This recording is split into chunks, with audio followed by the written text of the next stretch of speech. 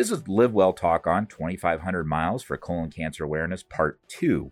I'm Dr. Dustin Arnold, Chief Medical Officer at UnityPoint Health, St. Luke's Hospital. A little over 2 months ago, in episode 68 of this podcast, I was joined by Susie Douglas, who returns today, a mountain biker from McCall, Idaho, who at the time was preparing to ride the Great Divide Mountain Bike Trail to raise awareness about colon cancer in young adults. Susie's inspiration for this ride was her brother, Zach, who unfortunately couldn't join us today because he's feeling ill, and we'll mention that. Last year, Zach was diagnosed with stage 4 colon cancer at the young age of 38 and is currently receiving active treatment for that and support from our team at the Helen G. Nassif Community Cancer Center. Today, Susie returns to the podcast to talk about her ride and the care brother has received thus far. Welcome back. Thank you. Thanks for having me. Nice to have you here. I mean, last time we met, it was over the phone. It was, so it's nice to actually meet you. Yeah, nice. Am I as handsome in person? I mean, your voice was way handsome and even better in person. Okay, so. All right, thank you. For the listeners that may not have heard the previous podcast, tell us the backstory and how you came to this. So my brother last year in July was diagnosed with stage 4 colon cancer, as you mentioned. And so I moved to Iowa to help support him.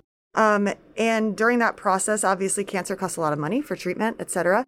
And it was a year into his treatment, and I decided to go ahead and try to raise some money for him. And he denied it and said, I'd rather you give this to Nassif Community Cancer Center. And then he gave me the reasons why, which is it's been a fantastic support for him and his family and for all the people that are being treated there.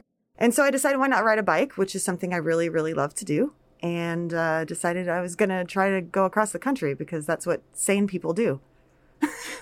At least it was downhill, though, right? Right. It was down. I think you mentioned that before. Yeah. No, it wasn't downhill. Yeah. Now, how out of curiosity, how far had you ridden before in one time? I've done a 3-week bicycle tour of New Zealand at one time and another 3-week tour of New Zealand. But I've never done as far as we had accomplished, which was 818 miles, probably 850 miles is what we accomplished. In New Zealand? No, on the Great Divide. Okay. All right. Mm-hmm.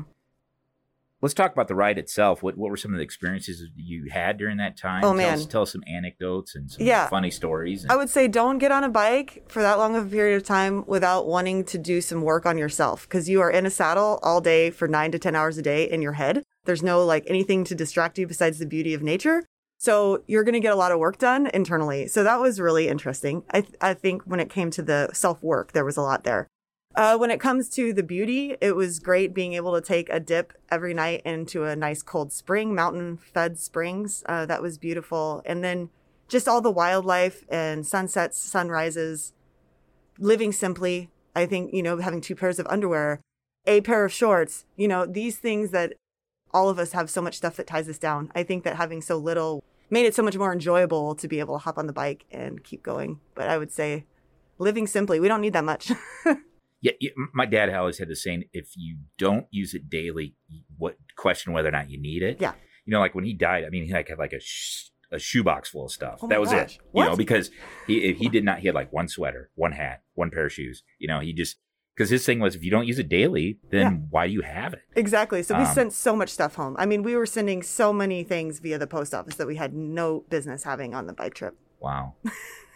Well, 2,500 miles is a long way. And for listeners that don't live in a country that put a man on the moon, that's 4,000 kilometers. So our international listeners can know that.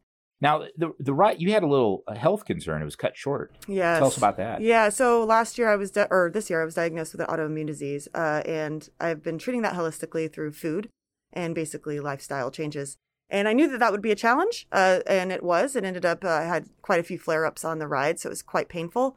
And so I decided to try to lead by example, and this ride was based on health, on the premise of health, and my health was suffering to the point where I just didn't feel right about doing it. If I'm doing a fundraiser for health and us paying attention to our bodies and what it's telling us, my body was telling me to stop.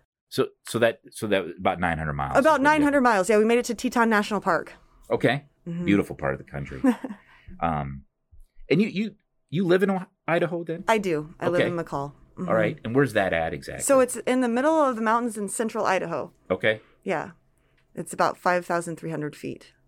Wow. It's beautiful. How long have you lived out there? I've lived there off and on since 2008. I was a wildland firefighter out there. And so that's what got me out there. And then once I saw the mountains, it was just like, I don't know, I must have had another life in the mountains. I don't know. It just was like being home.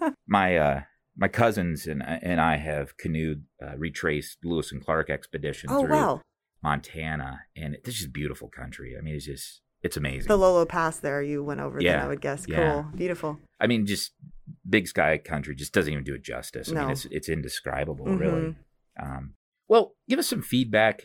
We're really proud on these podcasts of the Helen G. Nassif Center. Yes. I mean, their team is just amazing. Yes. And I'm always impressed. You know, I always learn something new. But tell us some of Zach's experience and your experience with the team. Well, I think the very first thing was when he got diagnosed, it was so fast. It was from like he had symptoms for 2 months, and then all of a sudden within 3 weeks, he was undergoing cancer treatment. So I think that whole process, the Nassif Center was there, especially his social worker, helping him get his ducks in a row when it comes to money, which is a big deal.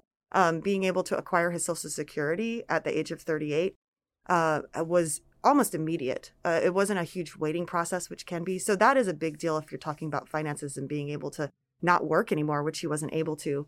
They also helped, I think the donors that donate to the Nassif Center, they have these mouthwashes for people that undergo chemo. They have mouth sores. And he was able to get little care packages like that. And that's the reason why he actually can't meet with us today, is he woke up this morning and had very bad mouth sores to the point where it was hurting to talk. So he apologizes for not being able to make it, but wants to give you guys a thanks for everything you guys have been doing.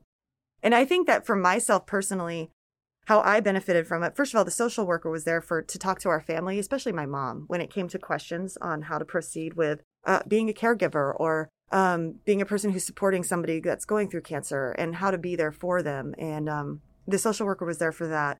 But for me personally, seeing the way that you guys have really run with this fundraiser and were there to support me every bit of the way, Chris and Danielle and you and the whole team that was there, that were doing podcasts and interviews with specialists that would go over colon cancer and why it's so prominent in younger adults now and why it's increasing. And just the support that you guys have done to educate others. My hope is that this message has been at least given to one person that called a doctor or asked a second opinion or got a colonoscopy. Chris himself told me that there was 78,000 clicks on our information that was out there with the Nassif Center. And if you do the math, I would think statistically out of 78,000, maybe one person got the message and maybe one person's life was saved. And that's enough to just say, way to go, Nassif Community Cancer Center. Absolutely. I mean, a friend of the podcast, Dr. Abramson, who's a gastroenterologist, he can articulate very well that it is showing up in younger people. And you want to be wary of the tyranny of the anecdote, but it also seems like it's more aggressive in the younger people than the older. And that might be just a point of perspection because some perspective because the patient's so young. But it definitely has become more apparent. Well, I think so. And then with the passing with Chadwick Boseman, who was a Marvel character, right? The Black Panther. I mean, I think that just goes to show he was only 41 years old. Right. Or 42 years old. And he suffered from that for a while and kept it a secret. But I think that the big thing from our ride that I was able to bring home and to kind of tie this whole journey together was that there's food deserts all across America. And when I say food desert, let me describe what that means. It means processed foods, lack of fresh produce, lack of nutritionally sound foods. So that was something that we suffered from big time on the ride. And those are where people live in these communities, where they're eating boxed foods the whole time. Well, with the recent derecho here, yes. I mean, I think we had that perspective. You lose electricity and you lose your food supply. Yeah. And it became pretty apparent that to the degree, and we'll do another podcast about this, that the medical staff helped establish a food bank for the employees. Just because of the need. You're absolutely right. Yeah, I mean, people don't have refrigerators. They're not able to eat healthy. Well, bringing it back to what the doctor said, what he was saying is that a lot of this has to do with diet. He gave me a very hard time because I was eating French fries that were very salty and they were delicious. However, I don't condone that. But when I was riding that many bikes, I couldn't, that many miles, I couldn't help myself. But I would have to say that he brought it to a very clear point, which is when we eat bad things or when we eat things that don't really serve us, what is it going to do to us? I think that if you eat things that are more nutritionally sound, maybe you would be healthier. If you were to eat things that were less nutritionally sound, then you're not going to be as healthy. And your colon is where everything is coming out. Yeah. Everything. I'm sorry. Let's talk about it. You eat bad foods, what's going to be stuck in your colon? So, I think cancer. Right, exactly. And I think a good rule of thumb is you look at your teeth, and you should eat what your teeth can eat. So, for the human mouth, it'd be vegetables, nuts, berries, fish. Your teeth are not designed to have steak. Well, steak is awesome, but so I think sometimes you got to stop and think about that. Yeah, and we don't. So, well, Susie, thanks for coming. This course. was fun. It was fun to meet you. Well, yeah, nice to meet you. And again, this is Susie Douglas. So far, Susie has raised around $4,000, but there's still time to contribute to the 2,500 miles for colon cancer awareness campaign. To learn more, visit communitycancercenter.org/2500 miles. Thank you for listening to Live Well Talk On. If you enjoyed this episode, don't forget to subscribe. And if you want to spread the word, please give us a 5-star review and tell your family, friends, neighbors, strangers about our podcast. We're available on Apple Podcasts, Spotify, Pandora, or wherever you get your podcast. Until next time, be well.